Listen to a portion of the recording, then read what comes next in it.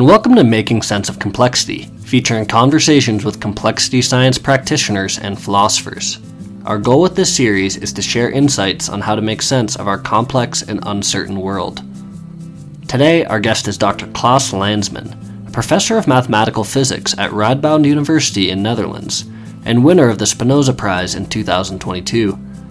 We were introduced to Klaus by an earlier guest, Nasa Nianovsky, who remarked that Klaus is a superstar in the world of theoretical physics. He has been deeply immersed in its mathematical complexities for decades, and preparing for this conversation was very challenging, as we try to make sense of two profound questions: his final proof that quantum physics cannot be deterministic, and how do we explain the phenomenon known as cosmic fine-tuning? We'll be citing 3 of his works, and there are links in the show notes. Let's give it a go. Klaus, welcome to Making Sense of Complexity. Welcome. Thanks, George. Yeah. So where are you calling in from today? Oh, so I'm living in Nijmegen, which is a place just in the center of the Netherlands near the German border. I am from Amsterdam, that most of your listeners will have heard of, but I'm in Nijmegen. It's in fact the oldest city in the Netherlands. It's 2,000 years old. That's a lot older than any place in the U.S., for sure, Yes. Any of our modern cities. And what's the weather like? It's cloudy, but not rainy. So typically in Holland it rains, but it doesn't at the moment. It's very pleasant, in fact, at the moment. So, Oh, good. A good day. yeah, it's a good day in many ways. Yeah. So it's a good day for a conversation on Yes. complexity, and I really appreciate your time and your expertise. And I did get a chance to look at some of the materials I've written, quite extensive. I put 3 citations in the show notes. One of them is the textbook you wrote in 2001 on the foundations of relativity. And I noticed that book was dedicated to Roger Penrose, who won the Nobel Prize in Physics in 2020. He's one of my personal heroes as well. And you have a personal relationship with Roger and have met him. And I wonder, what do you feel is so special about him? So first about his work. So I would say he created most of the mathematics necessary to deal with black holes and also with the Big Bang in a way that went far beyond Einstein. So the theory he's famous for his work on is general relativity, the theory of space and time and gravity that sort of governs the universe, including black holes and the Big Bang. And Einstein left it at a certain point, which wasn't enough to really proceed to the really deep questions about singularities and event horizons and so on. And from the late 1950s onwards, Penrose took it from where Einstein left it. And I would say all modern research in general relativity that is sort of serious mathematically is based on his idea. So there's immense creativity in his mathematics, and as a mathematical physicist myself, I would also say it's incredibly difficult to be both mathematically precise and physically relevant. Few people can do that. I would say Newton, von Neumann had a hand at it, and also Penrose. And also he's a very nice guy. I mean, for someone of that caliber, I mean, he's amazingly friendly and modest. And also very energetic. So the last time I saw him was July last year, and we talked and walked for 3 hours. And he was 92. He's very generous, very friendly, and yeah, he's certainly, I would say, my hero in science. Oh, that's wonderful. Yeah, so that is something to aspire to for all of us, to be... Yeah, there's one thing I forgot to say. His playful side includes his almost professional level drawing. So his scientific drawings are amazing. So he has the craft of a professional artist. Yeah. And I think you said you used some of those drawings in your book. Yeah, so some for which we couldn't get the copyright, my partner, who is an artist, actually redrew. And she said it was so difficult to do this well. Yeah. Oh, that's fantastic. I appreciate hearing that story because he's a remarkable contributor. Yes. Okay, now let's turn to one of the more profound challenges in quantum physics, the Schrödinger equations, developed by Erwin Schrödinger almost 100 years ago now, provides a Yes. precise mathematical description of quantum behaviors, but it only provides probabilities for the possible outcomes of quantum events. So if you believe physics is causally determined, as most of us did once upon a time, then this is very unsettling.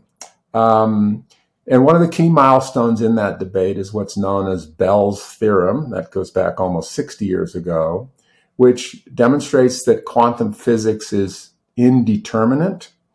And this is the topic of your prize-winning FQXI essay on undecidability and indeterminism, which is, again, cited in the show notes.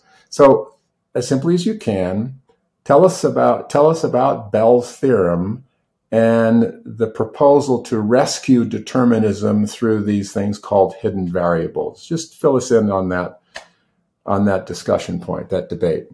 Yeah, good question. I'll try, and it's not easy because Bell's paper has more than 10,000 citations, and I would say there are also about 10,000 opinions about what it means.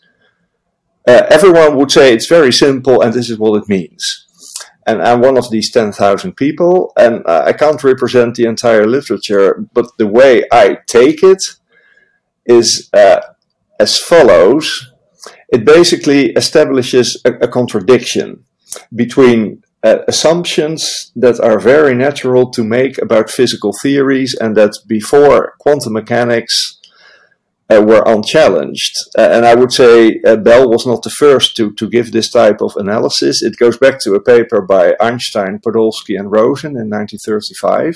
So it's really Einstein and his colleagues who launched the kind of reasoning that Bell basically completed. And as I see it, but again, many people say different things, it establishes the impossibility to say that physics is both local and deterministic and compatible with quantum mechanics, plus a fourth assumption I will state later, because Bell initially, I think, overlooked it. But the first few ones, as you said, quantum mechanics via the Schrödinger equation and what we call the Born probabilities makes probabilistic predictions only. So you can't say what the outcome of an experiment or a measurement is for certain. Quantum mechanics doesn't say that. It just says that this is possible and that is possible and that is possible, and it states the probabilities for all these possibilities. Now, if you would like a deterministic physics, you would say that quantum mechanics is not complete. That's what Einstein said.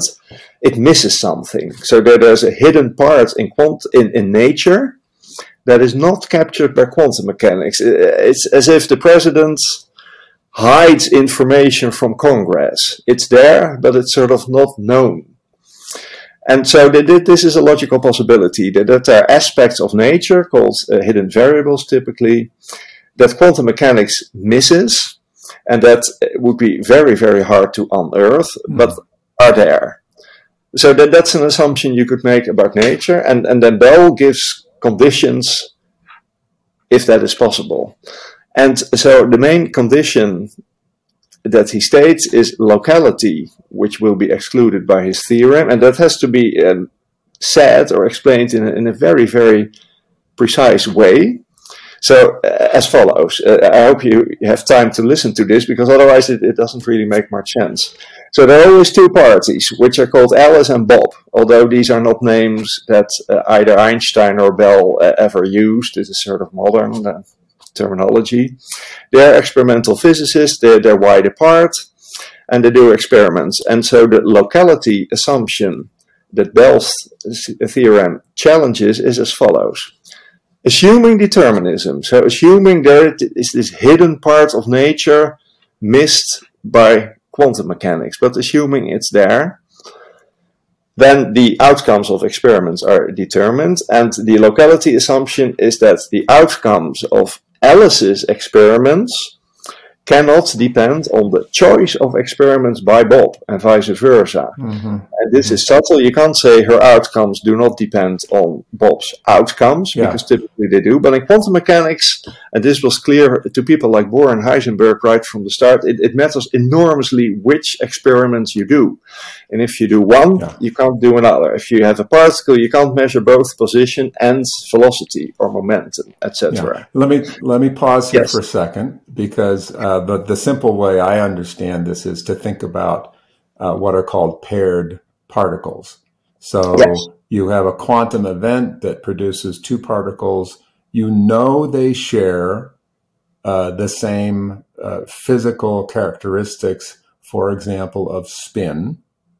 And from this event that occurred, they go off into different directions. One of them that way, the other way, and Bob gets the chance to measure the spin of one of those particles, and Alice gets to measure the spin of the other particle. Yes. And it doesn't matter what order they measure them in.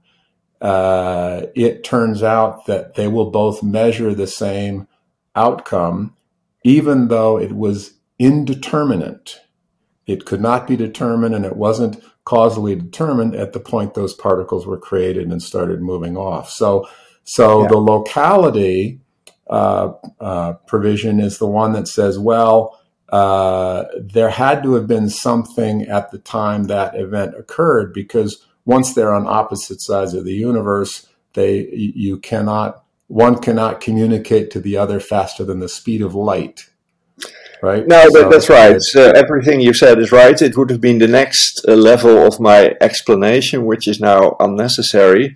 But especially in that situation, they have a choice. So you have particles with spin, and they can measure spin, let's say, in the x direction, or in the z direction, or in the y direction. And these measurements are incompatible. They have to do one, and they cannot do the other. And so either Alice and Bob make the same choices, which is the situation you describe. So they both measure the spin, let's say, in the up or the z direction, and then they will always find the same outcome. But this was actually what Einstein, Podolsky, and Rosen already noted. So you basically gave their analysis. And this led to his famous Einstein's debate with Bohr, and they sort of got stuck in who was right. So Einstein claimed that this showed that quantum mechanics was problematic, and there had to be a deterministic layer. Bohr denied this, and they both died, and the argument was unresolved. And so what Bell's contribution was the idea that also Bob and Alice could measure different directions for spin. Like Alice could measure the horizontal or x direction, and Bob could measure the z or the vertical direction. And then you get a very interesting mathematical situation. That leads to Bell's theorem. And then, so Bell showed at first sight that is a combination of determinism, of the fact there is a hidden layer in nature missed by quantum mechanics, but which is there. This very specific locality assumption that I try to detail, and the predictions of quantum mechanics, which are statistical, cannot all be valid. That's basically his theorem, but it turned out much later that he himself made a hidden assumption that was basically unearthed later. To really get a contradiction, you have to add a further assumption, which is sometimes called free choice or even free will, and which means that the choice of measurement by both Alice and Bob is independent of the state of the system that they measure. And this is usually taken for granted. It's what it means to do physics, some people would say. But in the technical and mathematical analysis, that is really an assumption you have to make. And this became clear since after Bell's theorem, people tried to sort of circumvent it.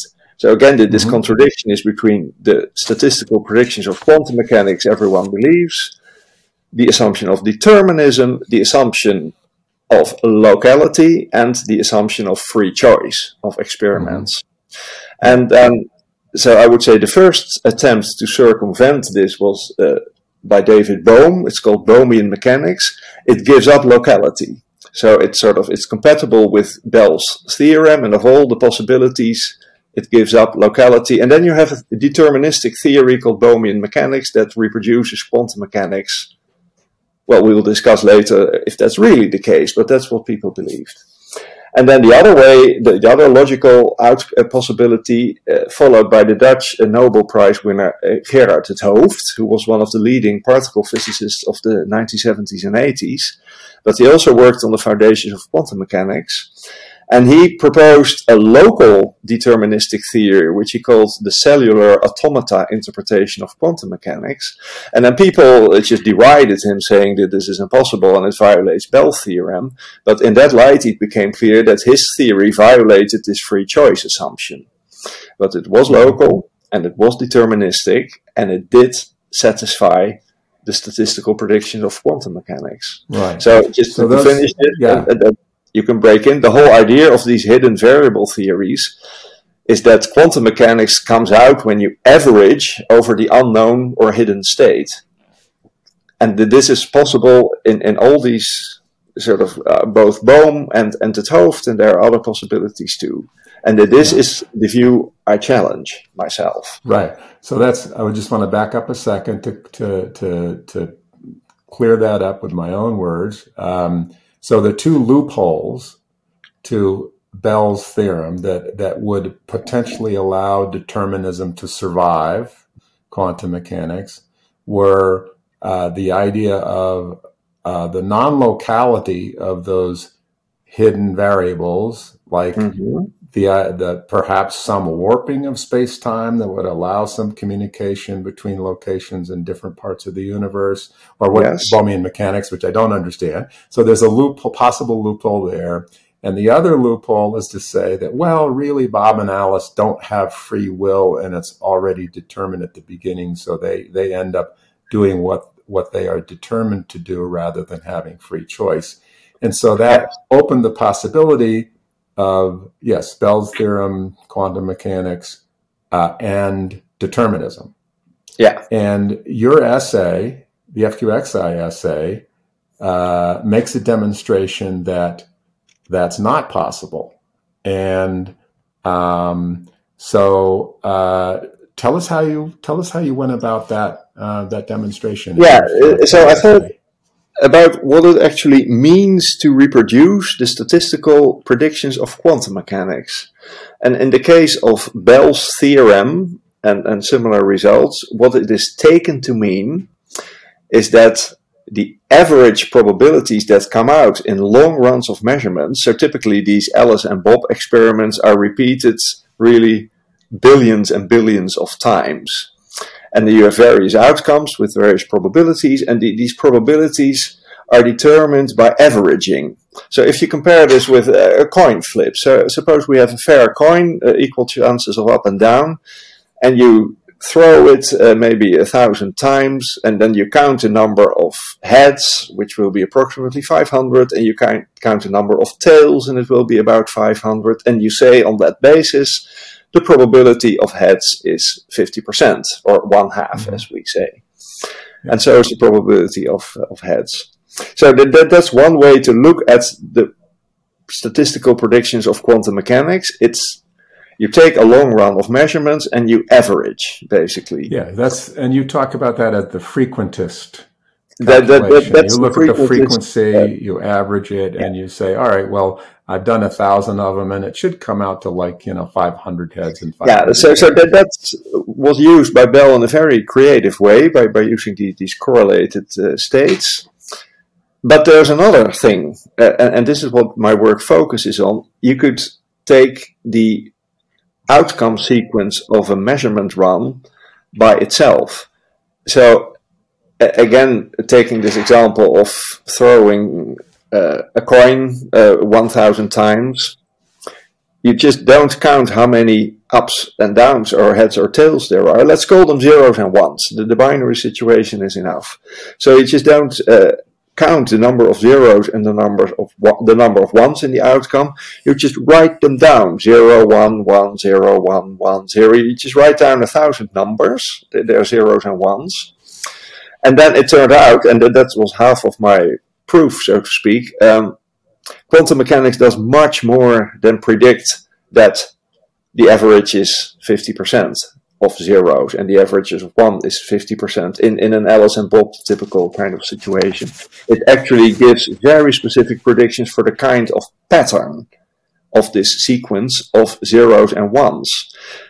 So I used sort of more delicate, more refined predictions of quantum mechanics than just the probabilities.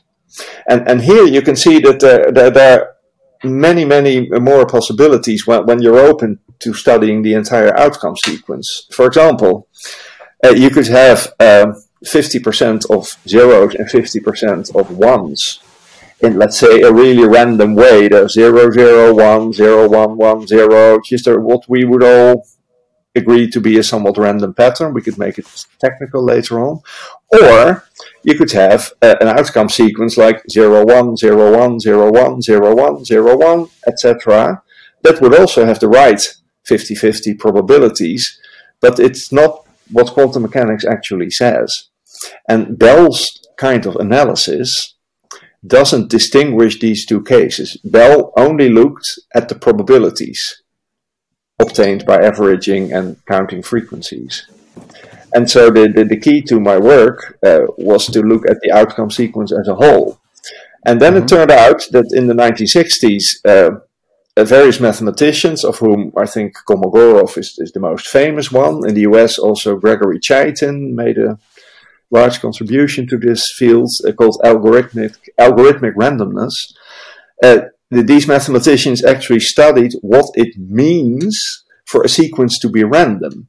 And this is not so easy, in fact. So I tried to give an example, and I said we all have a feeling of what it means for a sequence to be random, and 0, 1, 0, 1, 0, 1, 0, 1, etc. is not a random sequence, but it's a technical sort of achievement of these mathematicians to actually define what it means for a sequence to be random. So that's an explanation, I think, of something that is more random, if you will, than simply having an average that over a long sequence of trials approaches a certain result that you would expect if the coin tosses were random. And no, that's right. I want to take a second and ask about a follow-up about that Kolmogorov or algorithmic complexity. How does that relate to kind of the idea of computer algorithms? Yeah, so that was in fact Kolmogorov's vision or idea to relate these things, which was completely new at the time. And this, you used the word complexity, that's why we're in your podcast. This is the complexity part, so to speak. And so Kolmogorov's idea was that the randomness of a long sequence of zeros and ones, for example, should be defined via the complexity of the computer program that could produce such a series. And so basically his idea was that a sequence like 0, 1, 0, 1, 0, 1, etc., however long it is, even if it's repeated billions of times, can be produced by a very, very short computer program, saying just print 0, 1, 500 million times, and you have it. So that's not a complex series, it's not random. And then what he proposed was that a truly random series could not be produced by a computer program except by simply printing it. And so I like the analogy of paintings. So if you take two very famous paintings, there's this black square by Malevich, the first so-called modern painting. It's just a black square, and if I tell you it's a black square, you have some good idea of what it is. If you take paintings by Jackson Pollock, and my favorite one is called Lavender Mist, but it applies to many of his works, you cannot describe these paintings except by seeing them. I could not describe any of his paintings of this dripping phase. And so from this Kolmogorov point of view, the paintings by Pollock are typically random. The only way to describe them is to have them in full, whereas the way to describe non-random sequences is to compress them. So another way to say this is that a random sequence is incompressible. it has no patterns that allow you to compress it without any loss of information. Right. You also have this in music. So classical music is typically very compressible because there's so many harmonies and patterns, whereas what's often called modern music has to be listened to. You cannot compress it in a lossless way. So that was Kolmogorov's genius. To actually define randomness. Yeah, pardon me. I have another analogy that is sometimes helpful for people in understanding this algorithmic complexity. And one way of thinking about it is that, the computer algorithm will allow you to find a shortcut of how to make that string of numbers, for example, or string of data in a shortcut rather than having to list them all out there. So that shortcut is a kind of compressibility. You can make an algorithm that's a lot simpler than just the list of the strings, but something that's really random, you will not be able to find that, and it will be uncompressible, as you said. Yeah, that's exactly right. And to strengthen this and to illustrate how subtle the situation is, if you take pi, the number 3.14, etc., if you look at the statistical distribution of the decimals or the digits, it looks very random, and it has survived all randomness tests imaginable so far. And yet it's non-random in the sense of Kolmogorov, because you can compute every decimal of pi with a very short algorithm or a very short computer program. So the 010101 example I gave was the simplest, but even pi is an example of a non-random number despite appearances. And so that's the strength of Kolmogorov's number, and also the difficulty. It's very hard to actually prove that the number is random or non-random. Yeah, there's a way of, I think, as you describe it in your paper, you take segments or sections of the infinite string that you have from these quantum events, and you can look at each one of those segments, and if all of the segments you look at and continue to look at are non-compressible, that gives that property of randomness for that infinite string. Is that the way that works? Yeah, that's right. But proving that even the finite segments are incompressible is impossible. So one of the amazing features of this analysis, and also the key to the result that I proved, is exactly that for finite random sequences, if you're given one, you will not be able to prove its randomness. So there's a really crazy situation that you can actually show that the overwhelming majority of both finite and infinite sequences are random in this sense of Kolmogorov, but you cannot give a single example. And if you are given a candidate, you will not be able to prove that it is random, although, again, the overwhelming number of sequences is random. And that was actually the key to my theorem. So that's the property that a deterministic theory can never reproduce. So this unprovability of randomness, that's really what contradicts determinism and makes deterministic theories underlying quantum mechanics impossible. So there are two sides to my proof. One is that quantum mechanics actually does produce random sequences in the sense of Kolmogorov that we discussed. And the other half of the proof is that no deterministic theory could reproduce this. Although a deterministic theory could reproduce these averaging probabilities.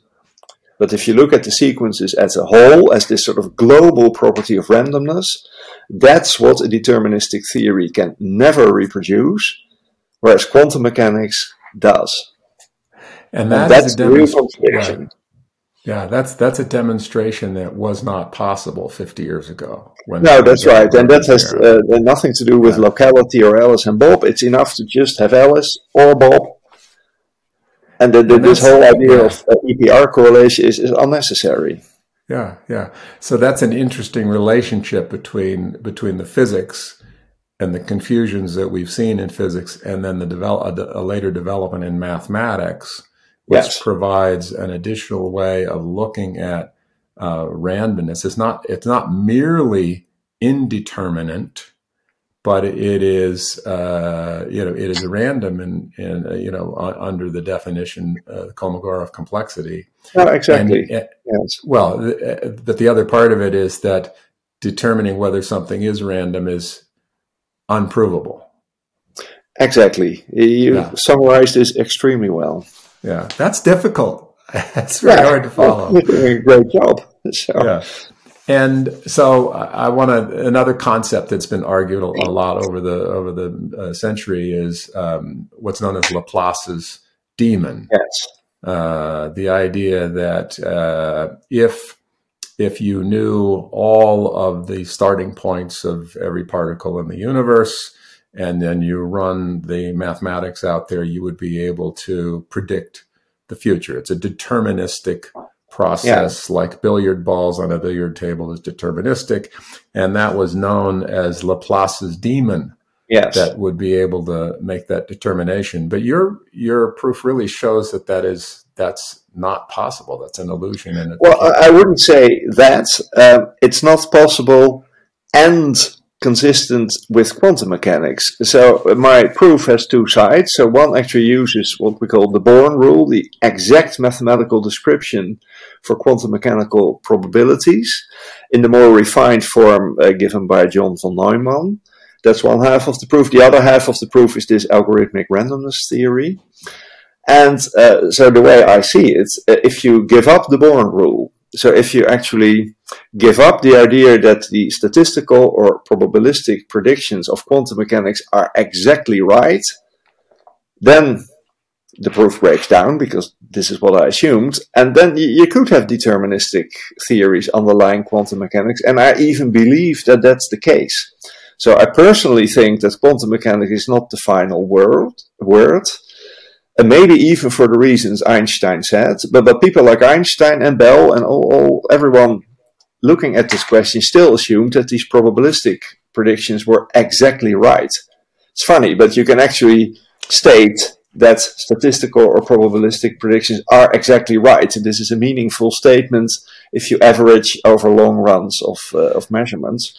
Right. But once you surrender the Born rule, once you surrender the exact mathematical expression for probabilities, so my argument breaks down, and there could be a deterministic theory. And that's what I think, because I believe quantum mechanics is actually emergent from sort of a lower lying or more fundamental theory to be discovered.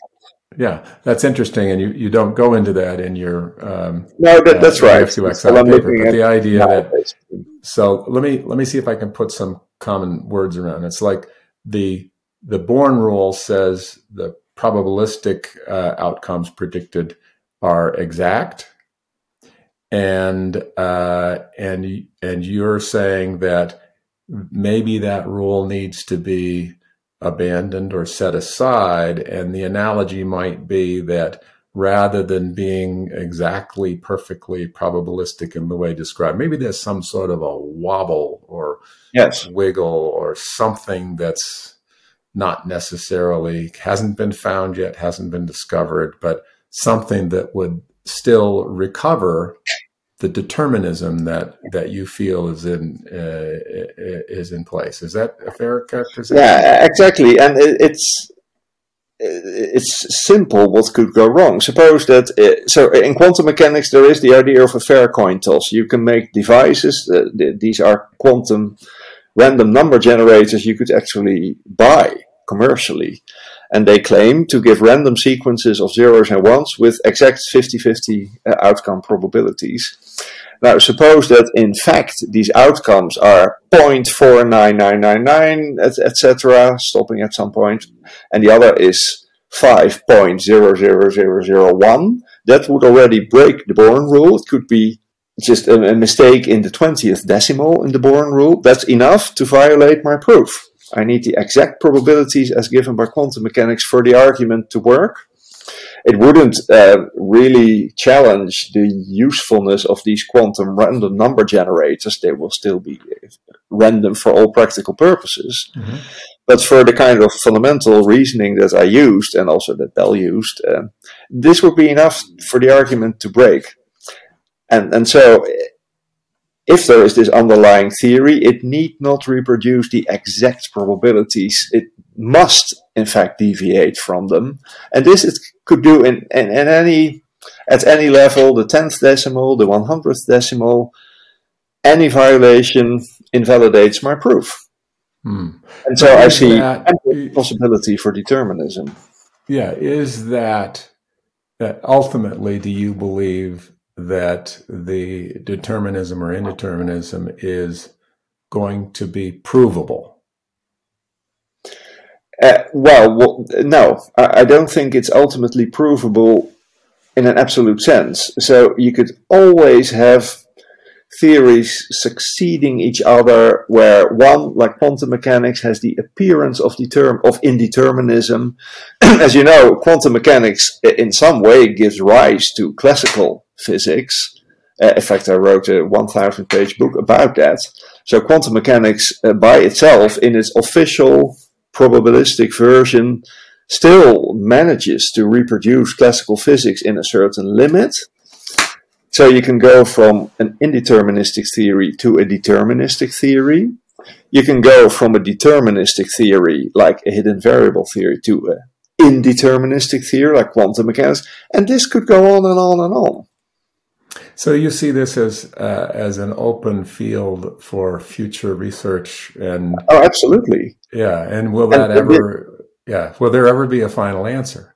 No, I don't think so. But this in itself just distinguishes myself from most people. If you take a field like quantum gravity, often seen as the holy grail of theoretical physics, everyone working in quantum gravity takes quantum theory as given, including its exact probabilistic predictions. Except Roger Penrose. Another reason to admire him, he's one of the very, very few people to say that actually you might need to change quantum mechanics. I think quantum gravity people typically assume quantum theory and change gravity or general relativity. So Penrose and also we say the opposite. Let's engineer quantum mechanics one way or the other and make it compatible with relativity. Yeah. Klaus, you almost have me convinced. Good. We're close. Okay. I want to change gears a little bit and talk about another of the puzzles of modern physics, and that's known as the fine-tuning problem. And you have a very nice article on this. It's in the show notes. It's called The Fine-Tuning Argument. So just what are some of the facts in observed facts in physics that lead people to conclude that the universe has these very, very unique characteristics, like one-of-a-kind unique characteristics? Well, yeah, so this question has two sides. Let's take the one that's easy to answer, namely which parameters or facts are in fact believed to be fine-tuned. And the really difficult question is, fine-tuned to what? To life. To life with the biochemistry we know, or just to the existence of galaxies, which is already non-trivial, the existence of planets. So that's a difficult question, to what we fine-tune. But the things that do the fine-tuning, I think, are easy to explain and less controversial. And there are two sides, and that makes this incredibly interesting. So part of cosmology is fine-tuned, and part of particle physics is fine-tuned. So if you take elementary particle physics, let's say the quantum mechanics of the very smallest distance scales we have science about, and we have the cosmos that is also fine-tuned in a completely different way. And in fact, the cosmological fine-tuning is easier to explain, I think. If you take the average density, matter and energy combined density of the universe as it is now, and calculate it back to what it was, this we can do, just a little after the Big Bang. Then it turns out that at that time, if this matter and energy density had been 10 to the minus 50 different, by an incredible small margin different, if it had been smaller than what it is, the universe would have expanded very quickly. There would be no stars, no galaxies, no life.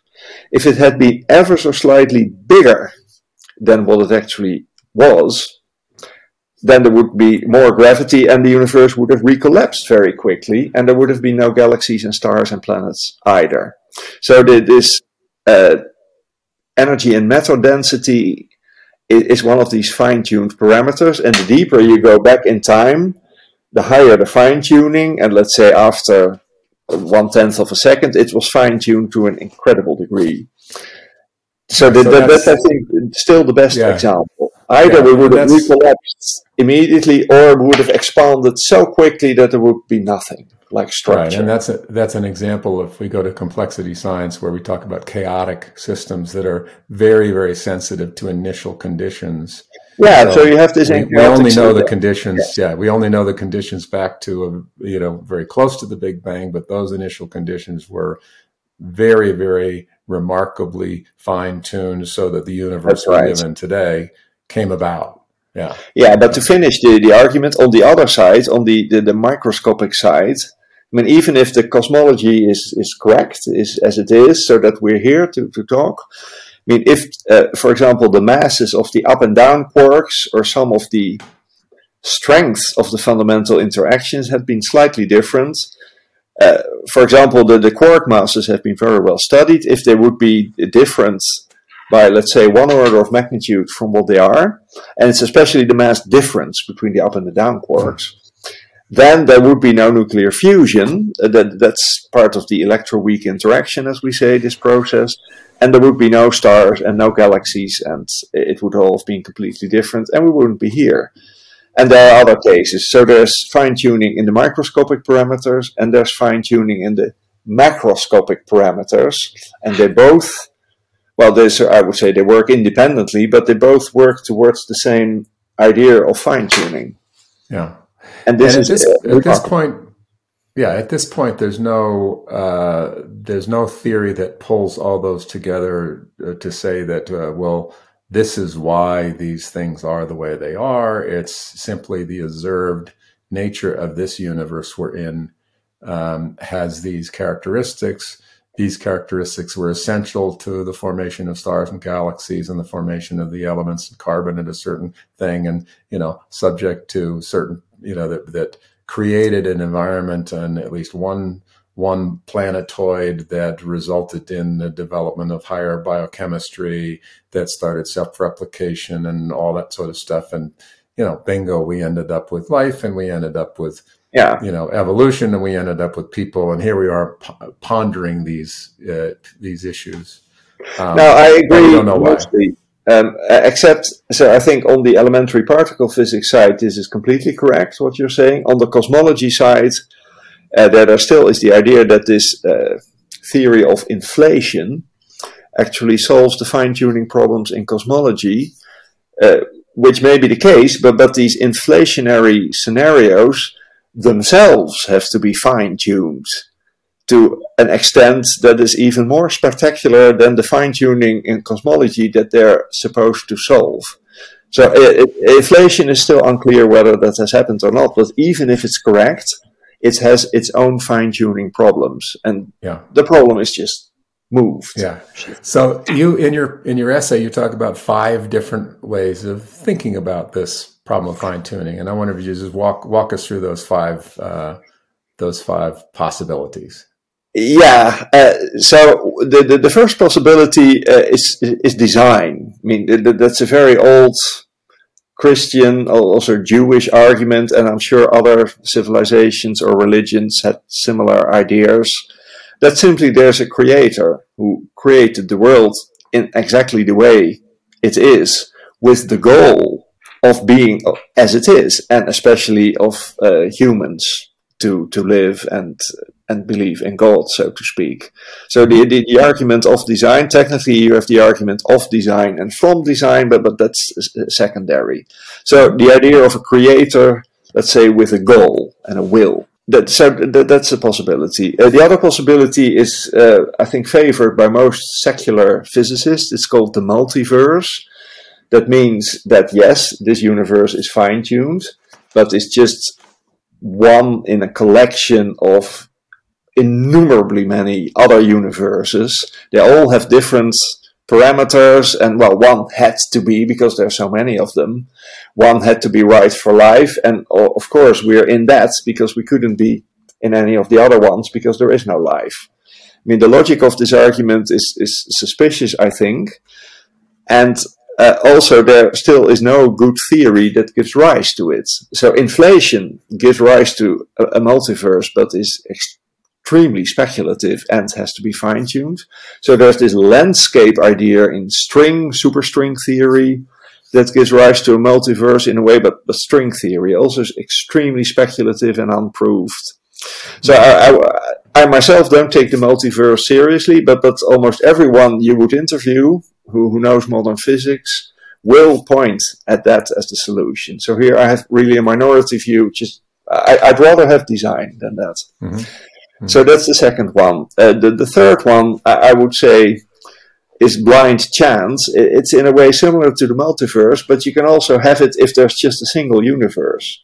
So if there is a single universe and you believe there are all these possibilities for the parameter values in particle physics and in cosmology, well, it could simply be that it's like the way it is without any further explanation. So things happen in life without further explanation. So that's the way it is argument. Okay, the fourth one, which I call blind necessity, I also use the word blindness, means what Einstein felt was the case, that the laws of nature are fixed, including the values of the parameters. So he would say, in fact he wrote this in one of his last essays, in 1949, he wrote this explicitly. He said, well, we have laws of nature that we know to some extent. They have parameters that with our current knowledge are free. They could have another value as far as our knowledge is concerned. But in fact, if we were to know all of physics, we would fix the parameter values. There's no choice at all.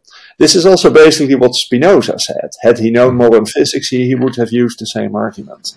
Mm-hmm. And I call it blind because both Spinoza and Einstein would say that although it's sort of necessary, there's no design behind it. Again, it's the way it is. But it's different from blind chance. Mm-hmm. And then the fifth way, so to speak, is that the whole problem is misguided.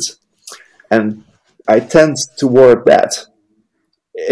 As I can explain if we have time, but this is what I really believe, that the whole fine-tuning problem is really a bit of a non-issue. Mm-hmm. Been sort of I think you suggested in your essay that it's a good candidate for therapy. Yeah, so this I learned from Wittgenstein, this point of view, that philosophical problems are not problems. They're reasons to go to a therapist. Yeah. Let me ask you, this is a speculation. Certainly many people before Darwin had all sorts of concepts about why there were bones in the earth and, yes, dinosaurs and, how things came to be the way they were.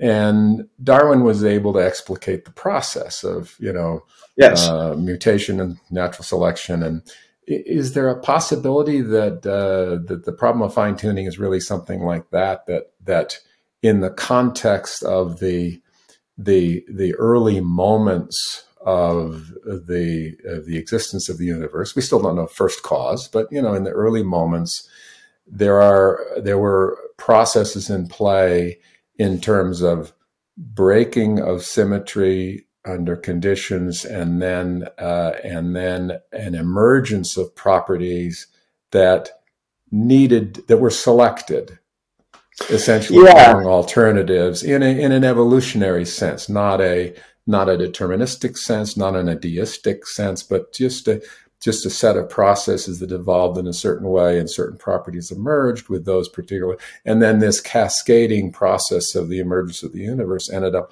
following a pathway that was laid out through the emergence of these constants that yielded a universe. So maybe it's a little bit like blind necessity, but it's a process, yes, of emergence that we can't describe. Does that make any sense? Yeah, so I learned this point of view from Lee Smolin, who's one of the physicists working in one of the leading people in quantum gravity. And so on the one hand, I sympathize with mechanisms like that, but I also feel they go somewhat beyond what we can ever know. So in my own work, I stay close to the facts, and scenarios like that are so speculative and go so far beyond not only what we know, but I think what we even can know, that we would never be able to prove such a scenario. Yeah. But again, I sympathize with it. Yeah. A favorite quote of mine from Wittgenstein at the end of the Tractatus is, "That whereof we cannot speak, we must remain silent." Yeah, I'm on that side. Although, again, I admire physicists who are not silent, but they seem to overestimate the power of the human intellect. Yeah, I think. Yeah. The balance between humility and hubris is often exactly. It's on the wrong side. Yeah. So I'd like to change gears again and go in a different direction here.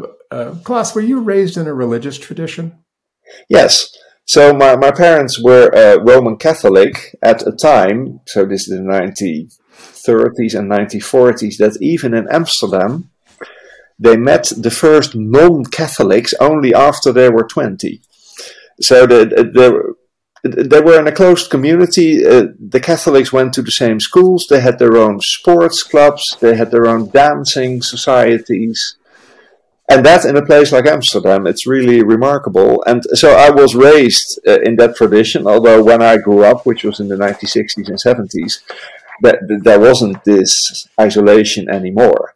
But I still went to a Catholic. I was educated by the Jesuits. Like the current Pope is also a Jesuit. But interestingly enough, when I was about 12 or 13, my parents actually were knocked off their faith by a certain preacher who is well known in the Netherlands called Oosterhuis, who was a Jesuit himself, who had married and had been expelled from the Society of Jesus, from the Jesuits. And as some sort of a revenge, maybe, he started his own church. And he was a good theologist and a fantastic preacher. He wrote his own songs and hymns. And so half of Catholic Amsterdam actually went to him, like a flock of sheep. He's still alive, in fact. And so slowly he changed the nature of Catholicism in the Netherlands. And so he himself would state that he's religious, but that's not what he brought across. So the people he brought to his church lost their Catholic faith, but didn't sort of re-enter it through the back door as he had done himself. And so my father died 5 years ago, and during his last year he had stomach cancer and was determined to die, so to speak. And I talked almost every day with him about his life, and he felt increasingly frustrated about his Catholic youth, and especially about the dogmatism. And so this preacher, Oosterhuis, had opened his eyes to the possibility of a non-dogmatic way of believing, and that led to not believing. And this irritation with the dogmatism of the Catholic Church I share. So I don't see myself as an atheist, but rather as a sort of a mysticist. I'm searching, I'm groping. But I wouldn't want to enter any religion that is dogmatic. As the Roman Catholics, I think, still are in many ways, based officially on a series of dogmas. It's interesting that the Jesuit tradition has a reputation for a commitment to science and inquiry. Oh yes, I had great teachers. Yes, and many Jesuits have sort of drifted off for the same reason. I think because of the dogmatism the Central Church can be. No, they're admirable. If you look at the history of the scientific revolution, so the Jesuits played a role just a little bit before Galileo. They were the first to use mathematics in physics, for example. And they had an observatory in Rome, which was important. So I have that side too. Yeah, and I think reading from I think it might have been in the preface or introduction of your textbook, you started early in the study of math and physics. But there was a certain amount of passion that drove you into the field. yeah, to be honest, in my youth, I mainly played chess. So half of my childhood, between say 10 and 20, was devoted to playing chess. But so between the lines, I did read books by Einstein and Heisenberg and Bohr, also Bertrand Russell. And I had this passion. At least chess is also an exact game. It has very precise rules, and you have precise strategies. And then I left chess for mathematics and physics, so to speak. So I had the passion also for books and for learning very early. Yeah, even though chess is a deterministic game in a certain sense, it also drags you quickly into complexity.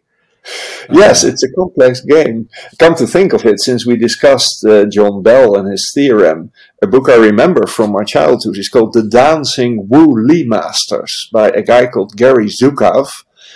And it's about the relationship between quantum mechanics and Eastern-style spirituality. It's like the Tao of Physics by Capra.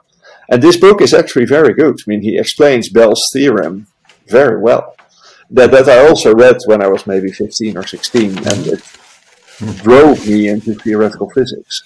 Yeah, oh, that's a wonderful pathway. So you seem quite comfortable with. It sounds like you have an ultimate belief in the determinism of the world we're in, but the fact that right now there's no clear pathway to define that or prove that, and so we live in this uncertain, indeterminate place, but you seem to be comfortable with that and with the pursuit of these bigger questions without getting sort of existentially challenged or concerned.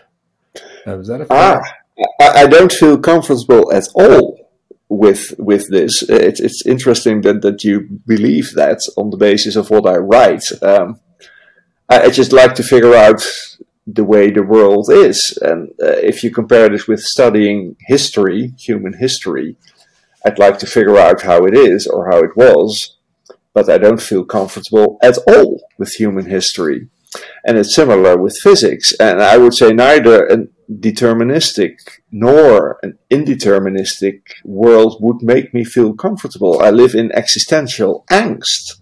Mm-hmm. And I would say that doing this kind of physics that I do, sort of fundamental science, is an escape route from this existential angst. So I don't feel comfortable at all, except by actually figuring out how things work. But then the results feed this angst. Yeah. So it's not so easy. Yeah. So you said earlier that you perhaps had was the word mystical? Yeah, I see myself as a mystic. Yeah, mysticism. Okay.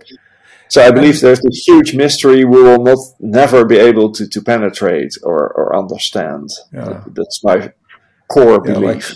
Like the first cause. I mean, we may have a pretty good picture of the initial moments after the Big Bang, but it's never going to be. How can you ever answer the question of a first cause? No, that's right, and so I believe that the great religions do not have the answer to this point. Mm-hmm. Otherwise, I would be a believer and maybe still a Catholic even. But I think it's at a level that is totally inaccessible to us. The explanation.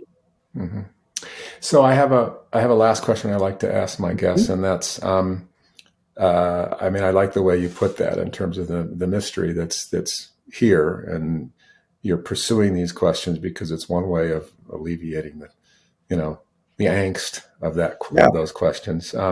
Have you ever had a personal experience yourself that felt magical or mystical, something that influenced your life? You don't really have a good explanation, and but it just feels like it was really important. That's a great question. So I'm divorced, and the way I met my current wife was incredible. So we met on a boat during the Corona period. It was extremely unlikely we would be on that boat at the same time. We were wearing face masks. We were even separated by something like a plastic transparent curtain, so we couldn't even see each other well. And nonetheless, we did see each other, and so now we are the happiest couple you could imagine. Also, many sort of fine-tuned details are exactly right in a way that is almost unimaginable and suggests. You see, in the Jewish Orthodox tradition, these people have matchmakers or brokers, and even the best broker wouldn't have been able to accomplish this. Yeah. And this is magical and incomprehensible, I think. Yeah. And there's no algorithm that could possibly be invented. No. If I had gone to a dating site which uses algorithms after my divorce, this would never have been the outcome. Yeah. It's pure magic. Well, Klaus, thanks you very much. This has been a wonderful conversation. You've taken us on quite a journey, and I really appreciate your candor, your openness, and the joy that you have both in your current marriage, as well as in the pursuit of these wonderful questions. Thanks for joining me. Well, thank you. It was a pleasure to have this conversation. I've said things I've never said to anyone before, so there you are. Thanks for joining us on this episode of Making Sense of Complexity. We'll be taking a break. In the meantime, please explore the websites of our collaborators Complexity Adventures, Planksip, and Talk of Today, and join the conversation on our social media outlets or on spiralinquiry.org. Be sure to subscribe so you don't miss the next episode. Stay well and have a great week.